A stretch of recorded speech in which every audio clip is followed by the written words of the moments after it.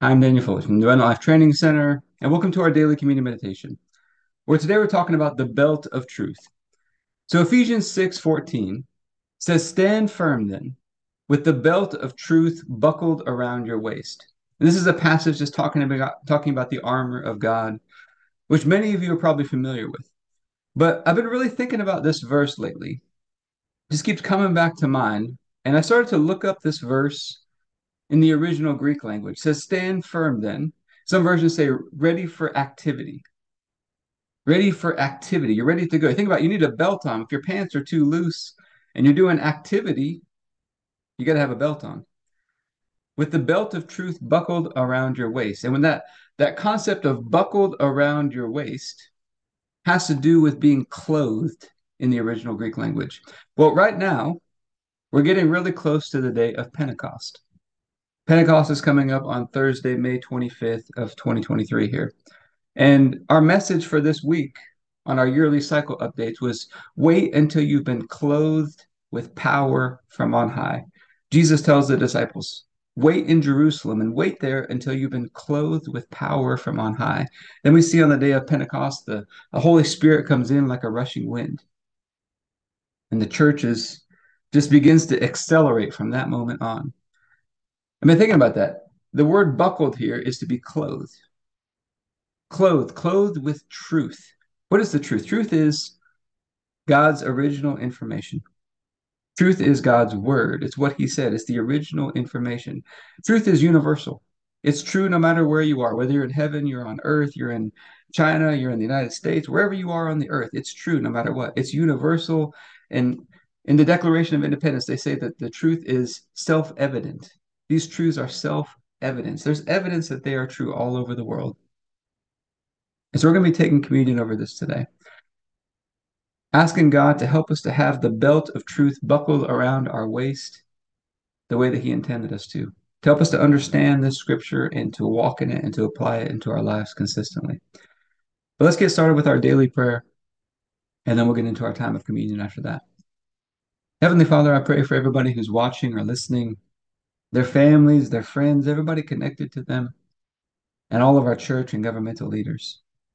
And I thank you for releasing us from darkness and transferring us into the light, into the kingdom of your dear Son. I thank you for your purpose and grace given to us in Christ Jesus before time ever began.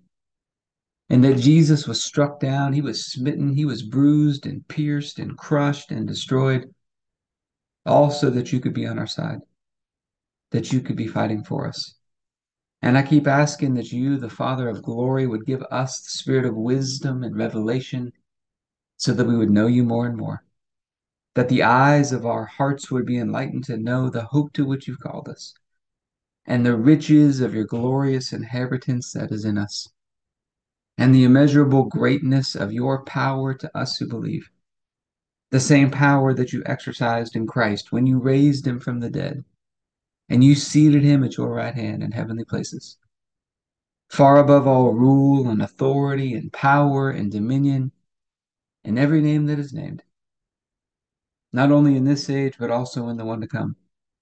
And you put all things under his feet and made him to be the head of the body, the fullness of him who fills all in all.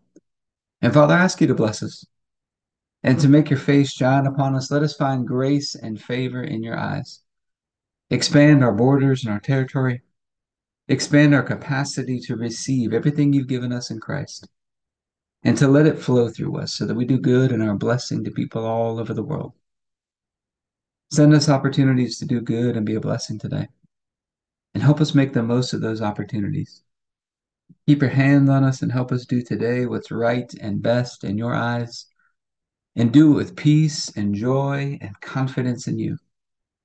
And we ask you to stretch out your hand to heal and do signs and wonders and keep us from evil and pain. Through the mighty name of Jesus. Amen. Say, Father, we're asking for your help today. Jesus, you said in your word that if we know the truth would set us free, that we got the Holy Spirit to lead us and guide us into all truth. And you've told us to stand firm with the belt of truth buckled around our waist. Help us to understand what this means for us. Help us to apply this into our lives the way that you intended us to, Lord. And we thank you in the night Jesus was betrayed, he took the bread and he said, "This is my body broken for you. Do this in remembrance of me." Father, you laid upon Jesus the punishment that we deserved, even though we didn't deserve it. And by his stripes we've been healed. He was crushed and destroyed by you, smitten by you, so that we could be right and holy and perfect in your sight, all through his one sacrifice. And if you would do that, how would you not graciously and freely give us all things richly to enjoy? And Father, you raised him up from the dead, and you seated him at your right hand. And you raised us up together with him and made us sit together with him. And we get this opportunity today to remember, our union with you through the sacrifice of Jesus. And so I thank you for this bread and ask you to bless it in Jesus' name. Let's go ahead and take our bread.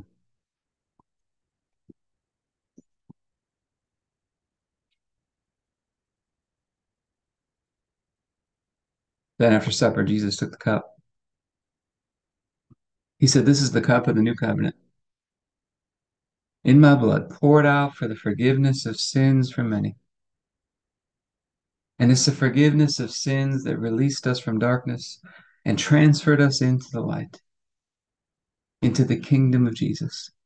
And Father, we get to have this new covenant with you. What an amazing gift that is. We get to have a partnership with you, the creator, the designer, the God of love, the God of hope, the God of all grace,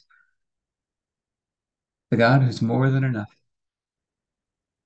And so I thank you for this cup and ask you to bless it in Jesus' name. Let's go ahead and take our juice.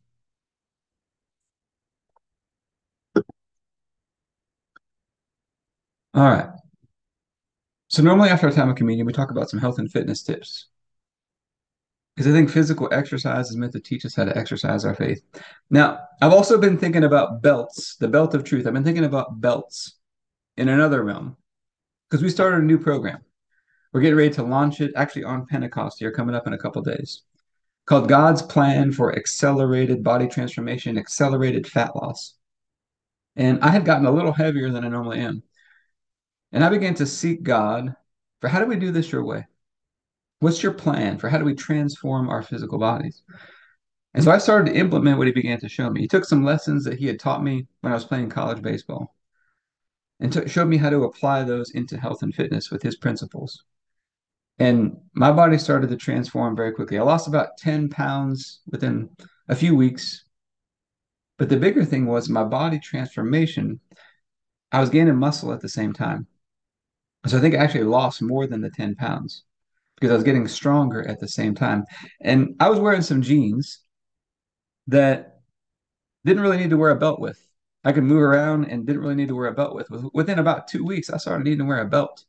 They started falling off of me, and I had to wear a belt. So God started reminding me about a belt during that time as well in the last couple of weeks here. But we got that new program getting started soon. If you'd like to learn more about that, you can go to the AbundantLifeTrainingCenter.com.